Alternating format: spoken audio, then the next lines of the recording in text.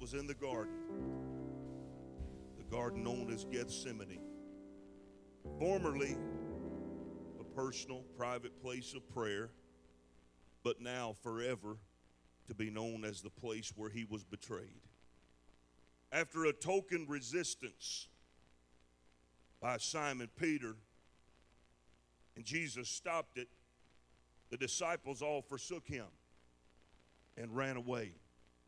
The enemy bound him and took him to Caiaphas' house, where he faced a preliminary hearing of sorts. And to the dismay of those that captured him, there was no evidence to be found of wrongdoing. And although it's not recorded in Scripture, it appears that part of the normal process to house prisoners that were awaiting trial was to put them in a pit beneath the house of Caiaphas. Now, we know nothing of the night, but in the morning, they took counsel against him in order to put him to death. And when the pieces that they needed didn't fall into place, they took him to Pontius Pilate. Now, Jesus was an uncooperative inmate, to say the least. He didn't fall in accord with what they were used to, and he responded very little to their accusations, mostly stayed silent. Pontius Pilate, with no intention of finding Jesus guilty, no intention of corroborating the desires of the Jewish people, he offers the compromise of putting Jesus up against a notable prisoner named Barabbas, thinking in his mind that with this terrible man, there's no way they're going to choose him over Jesus.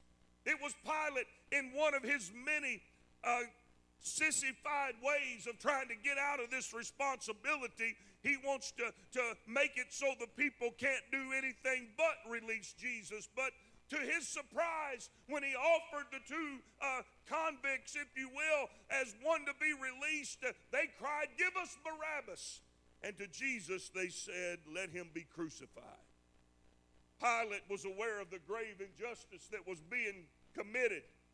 He scourged Jesus, which gave him a horrible beating, and then released him to be crucified. Now, this may come as a surprise to you. It did to me.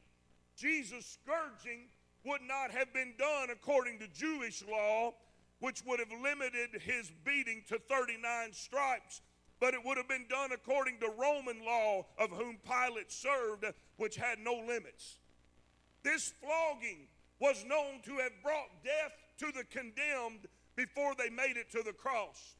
This scourging and this flogging, this debilitating attack upon the body and the mind and the heart and the spirit of Jesus was designed to make the punishment and the death of the cross even that much worse.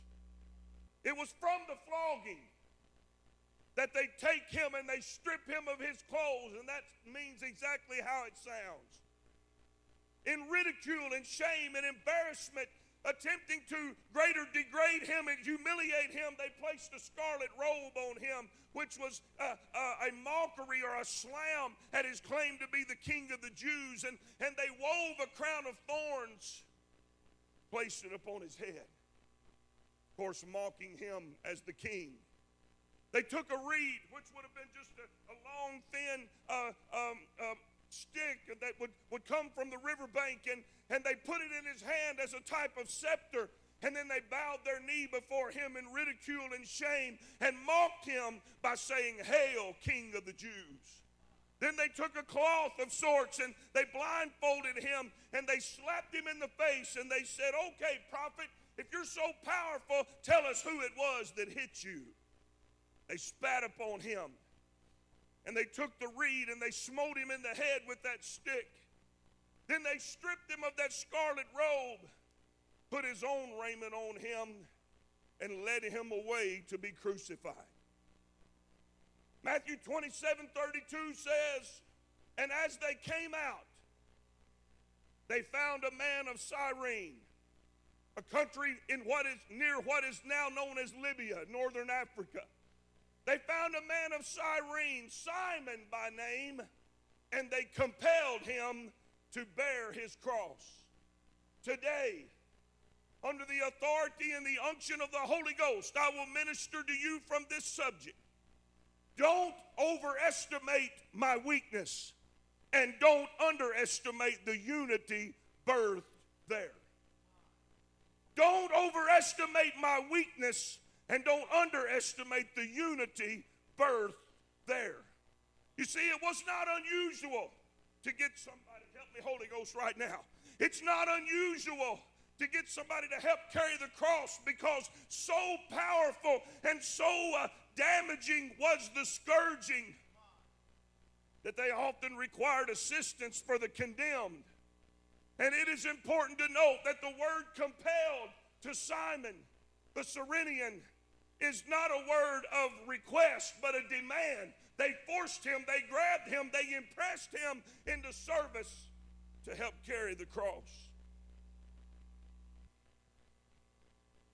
You see, the urgency for help was not on the part of Jesus, but it was on the part of the soldiers, because they were afraid in his present state of weakness that he would not be able to make it to the top of the hill in order to be crucified. The soldiers, who are representative of the enemy, want to make sure that Jesus goes all the way to Golgotha, to the place of the skull, to be crucified on Mount Calvary. And to that I tell them today, no worries. They appear to be concerned that he's not going to make it to the place of his crucifixion. And to that I say, no worries.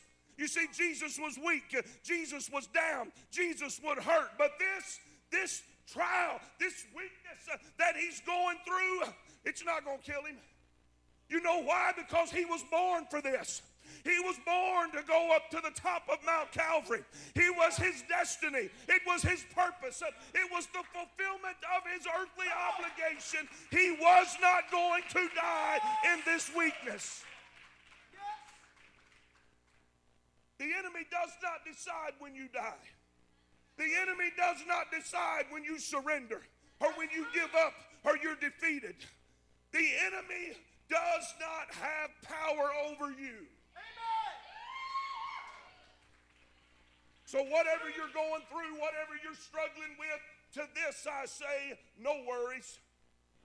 No worries. Jesus was weak. Jesus was down. Jesus was hurt. But this, it was tough. It was a struggle. And no way do I mean to belittle the pain and agony and struggle that Jesus went through, but he wasn't going to die here. See, he was born for greater than this. He was born for Calvary. I will not die here. I will not die here, because coming out of this struggle, that's not my destiny. Coming out of this trial is not my victory. I will not die here. I was born to die on top of that hill, and I will live until I get there. Now, except for this occasion, Jesus stood alone. His friends forsook him.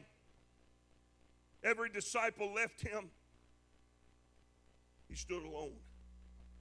The enemy saw him weak. I said the enemy saw him weak. Can I get a witness in the house right now?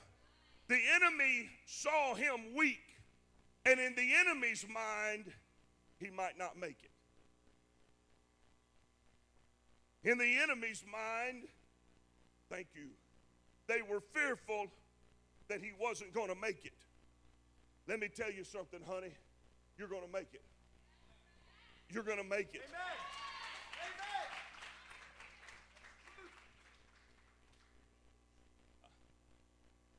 Amen. The enemy overestimated his weakness. His weakness was not to destroy him, but it was in his weak state, in the weakness of his body, that the stage was being set for unity to be born. When the Savior was weak, and I want you to notice this, when he was thirsty, he said, I need a drink. When he had anything needful, he said it, but he didn't ask for help carrying the cross. It was the determination of the enemy that said, you need help. because we want to make sure that you go all the way to complete punishment, complete humiliation, to complete degradation. It is going to make us happy when you have spoken faith, but yet it looks like all hell has broke loose in your life. When you preach hope, but it looks like that a hopelessness is the king of your life. When you preach vision and it looks like you can't even have enough to see to take one step in front of you, the enemy wants to make sure that you go all the way to where he thinks your destruction will be found. But I come today to let somebody know, you better not overestimate my weakness. You better not overestimate what I'm going through, because this wasn't designed to kill me. This was designed for me to give birth to a vision that I was created for. Can we clap our hands unto the Lord?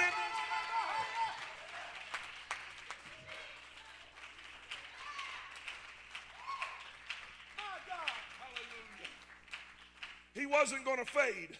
He wasn't going down here. He was made for this. He was made for this. I'm going to die, but it won't be here. Brother Mike, if you'd get the word for me. 2 Corinthians chapter 12, verses 9 and 10.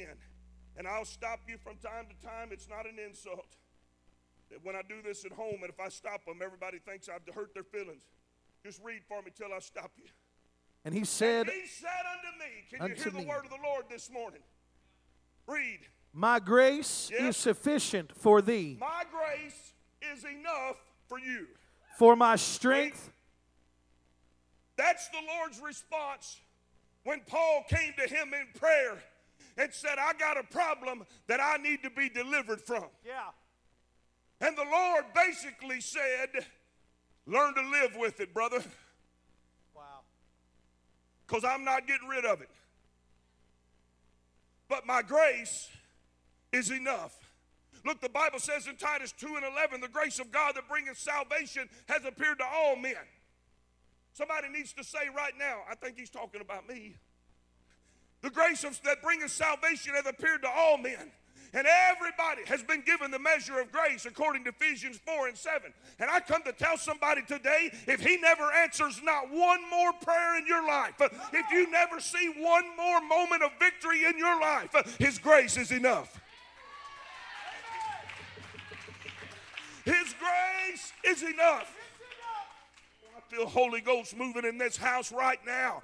I would to God that this message would sink into our spirit, and the enemy is not going to know what to do with some people that say, I don't even have to be delivered. I don't even have to have this prayer answered. The hand of God is upon my life, and his grace is enough.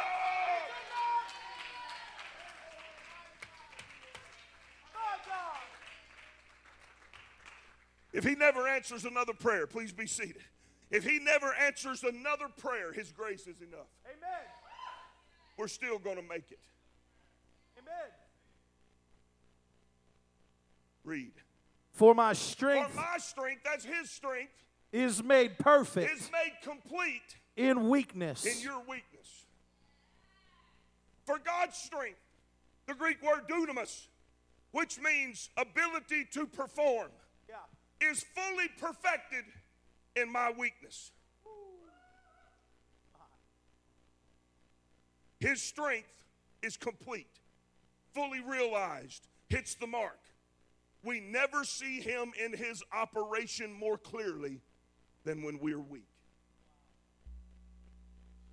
Read. Most gladly, therefore. I'd be happy. Since you know this, I'd be happy to. Will I rather glory in my infirmities? To glory in my infirmities. You talk about hell getting into emergency mode. When you take everything they've got to offer and you still say, thank you, Jesus. Thank you, Jesus. When you don't live. Hear me right now. You don't have to rebuke the devil. You don't have to talk to the devil. You don't even have to engage the devil. But when you take everything he's got to throw at you and you lift your hands and declare the sovereignty, the power, the glory, and the beauty of Jesus Christ, hell does not know what to do with you. Oh, somebody needs to stand up on the word of God right now and step out in faith and said, I will not die, but declare the work of the Lord. My God. I told you something's coming forth. Amen. I claim it in Jesus. Please be seated. I will glory in my infirmities. Read. That the power of That Christ the power of Christ may rest upon me. may rest upon me. Stop right there. Oh, I looked it up, and I nearly wanted to run the aisles in my bedroom or in my office or wherever I happened to be when I looked it up. I looked it up. That the power of Christ, you said it, brother, that the power of Christ, we're talking about something different than the creative power of God.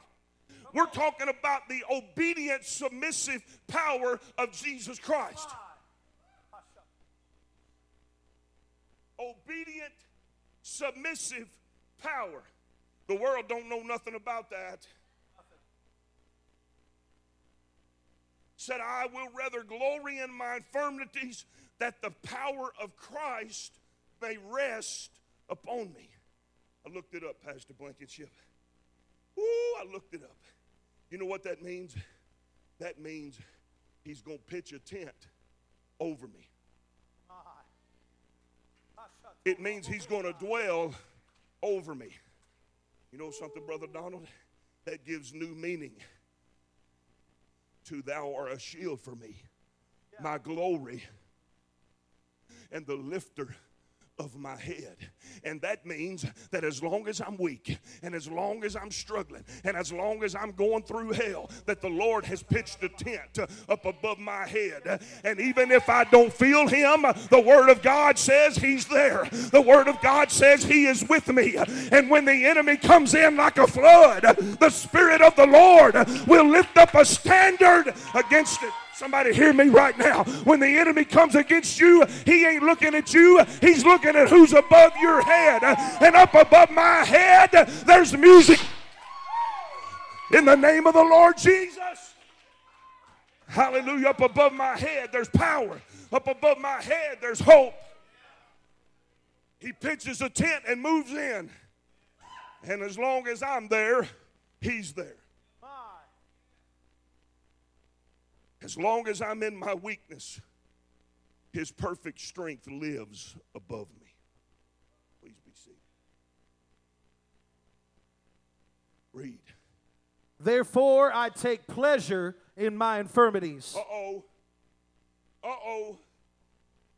It's already proven the enemy don't want you hearing that. The enemy don't want you hearing that you can rejoice in your weakness and rejoice in your struggle. Somebody who's watching online right now who can't be here today because this wretched pandemic has invaded your home, you need to stand up off your couch or off your lazy boy right now and say, thank you, Lord, for this infirmity. Thank you, Lord, for this disease. Thank you, Lord, for this virus, because I'm about to see a blessing that I've never seen before. It took this weakness for a promise and a vision to be birthed in me. This ain't the devil working. This is the labor pains of victory.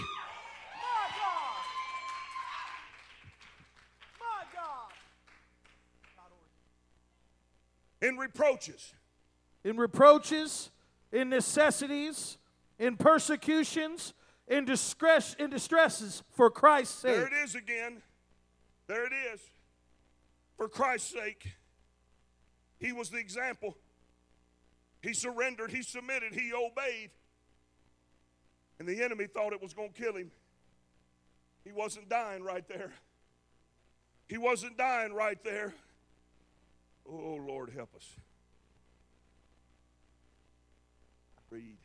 For when I am weak, For when I am weak, then there's something special about the strength that I receive in my weakness. Then, read it, brother. Then I am strong. It looks like I'm defeated.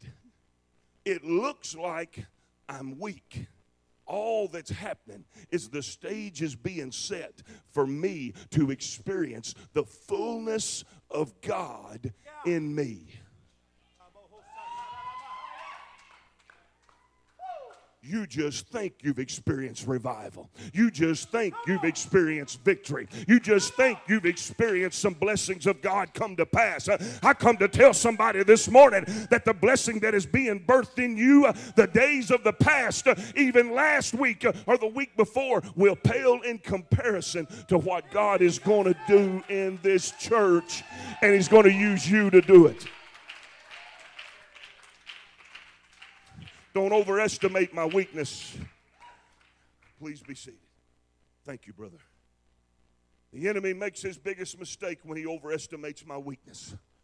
When he gets giddy and excited over the power of my infirmity, it causes him to lose sight of who's up above my head.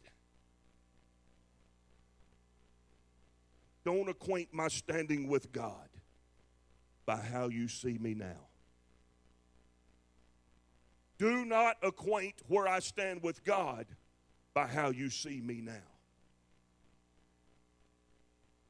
Because when I fall, I shall arise. And when I arise, I will not stand on the same ground I fell from.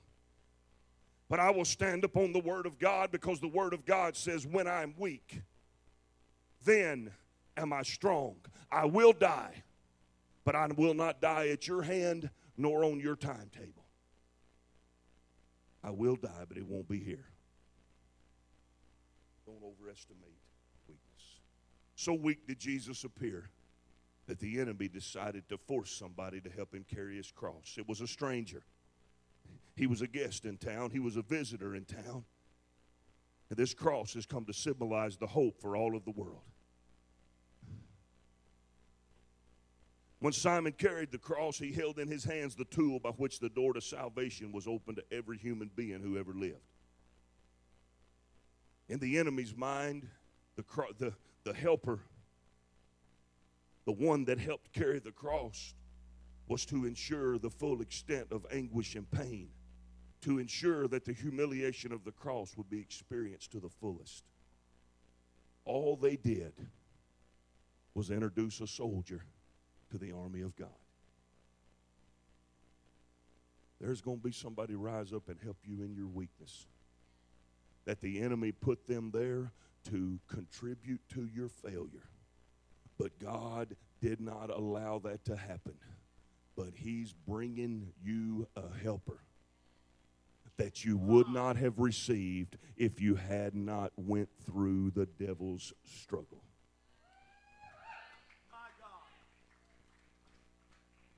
I told you, hear the word of the Lord this morning. Everything surrounding the death, burial, and resurrection of Jesus Christ was divinely orchestrated and the fulfillment of prophecy. With that being said, we cannot assume that the choice of Simon was at, I feel Holy Ghost in here right now, that the choice of Simon, we cannot believe that the choice of Simon to carry the cross was at the devil's discretion, that it was random, or that it was a coincidence.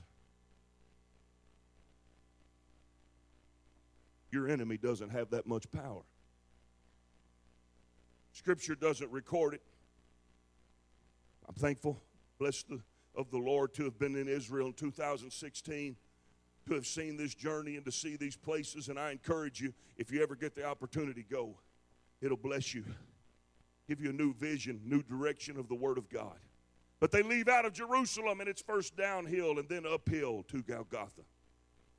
Jesus has stood alone, completely alone, rejected by everyone that He held dear, by those to whom He had invested His entire 3.5 years of ministry. They're all gone. And He stands alone, but for a stranger. And just as the enemy overestimated the weakness of Jesus Christ, he underestimated the power of unity birthed in His weakness. Mark 15:21. And they compel one Simon, a Cyrenian, who passed by coming out of the country, the father of Alexander and Rufus, to bear his cross. That means nothing to us. Mark's gospel was written for the benefit of believers and primarily Gentile believers. And it was also written after the fact of the occurrences. And the names of Simon's sons have been added to the narrative for effect. Not our effect, not our benefit, but for those who were hearing the word for the first time. Alexander and Rufus, from all appearances, became prominent members in the early church, the sons of Simon. Acts chapter 2 and verse number 10, which any apostolic knows that Acts chapter 2 declares the birth of the New Testament church. And in verse number 10, which lists the onlookers who would become participants, it says Phrygia and Pamphylia in Egypt, and in the parts of Libya about Cyrene, and strangers of Rome, Jews and proselytes. There were men of Cyrene at Pentecost. Acts 11, 19 and 20. Now they which were scattered abroad upon the persecution that arose about Stephen traveled as far as Phoenix and Cyprus and Antioch, preaching the word to none but unto the Jews only. And some of them were men of Cyprus and Cyrene, which when they came to Antioch spake unto the Grecians, preaching the Lord Jesus. When persecution of the early church ramped up, they went everywhere preaching the gospel, and right there with them was men of Cyrene. Acts 13 and 1. Now there were in the church that was at Antioch. Antioch being well known because that was the first place they called us Christians. It wasn't meant to be a term, a complimentary term, but a derogatory term. It was meant to be an insult. But what the enemy meant for evil, God used it for his good. Look at here. And prophets at Antioch, certain prophets and teachers as Barnabas and Simeon that was called Niger, and Lucius of Cyrene. You see, there was a relationship established on either end of the cross. It has been said that one manner of carrying the cross was that Simon would have held the front, or Jesus would have never stopped carrying the front, but that Simon would have just went to the back and picked up the back and helped him. Luke's writings in Luke 23 and 26 says, and as they led him away, they laid hold upon one Simon, a Cyrenian coming out of the country, and on him they laid the cross that he might bear it after Jesus. Luke 9 and 23, and he said unto them all, if any man will come after me, let him deny himself and take up his cross daily and follow me. Jesus was not dying on the Via Dolorosa. He was going to die on Calvary. But it was on the road of suffering that he gave birth to a heritage, to a legacy. And from then on out, we've never heard of Cyrene or the men of Cyrene in Scripture until they called Simon out of a crowd and said, you carry his cross. But from that moment forward, everywhere there was revival, there was a man of Cyrene. So stop focusing on your enemy and start focusing on what God is doing in your life. It may have been at the coffee shop.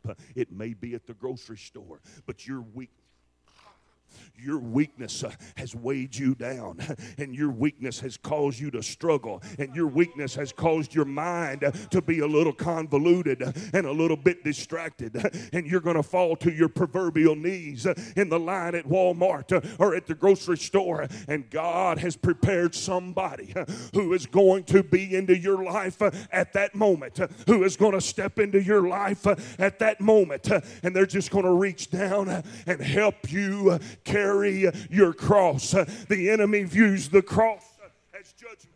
The enemy views the cross as hopelessness. But I come to tell you today in the Holy Ghost that the cross is going to be the place where your greatest ally is going to join your fight. And he wouldn't be there if you didn't go through the struggle. The weakness that heaven allowed Jesus to show was for the enemy's benefit, to introduce a new player in the game who every step of the journey was going to be found shoulder to shoulder with the disciples of God. The men of Cyrene are not mentioned before Simon, but after Calvary, they're always there. I felt something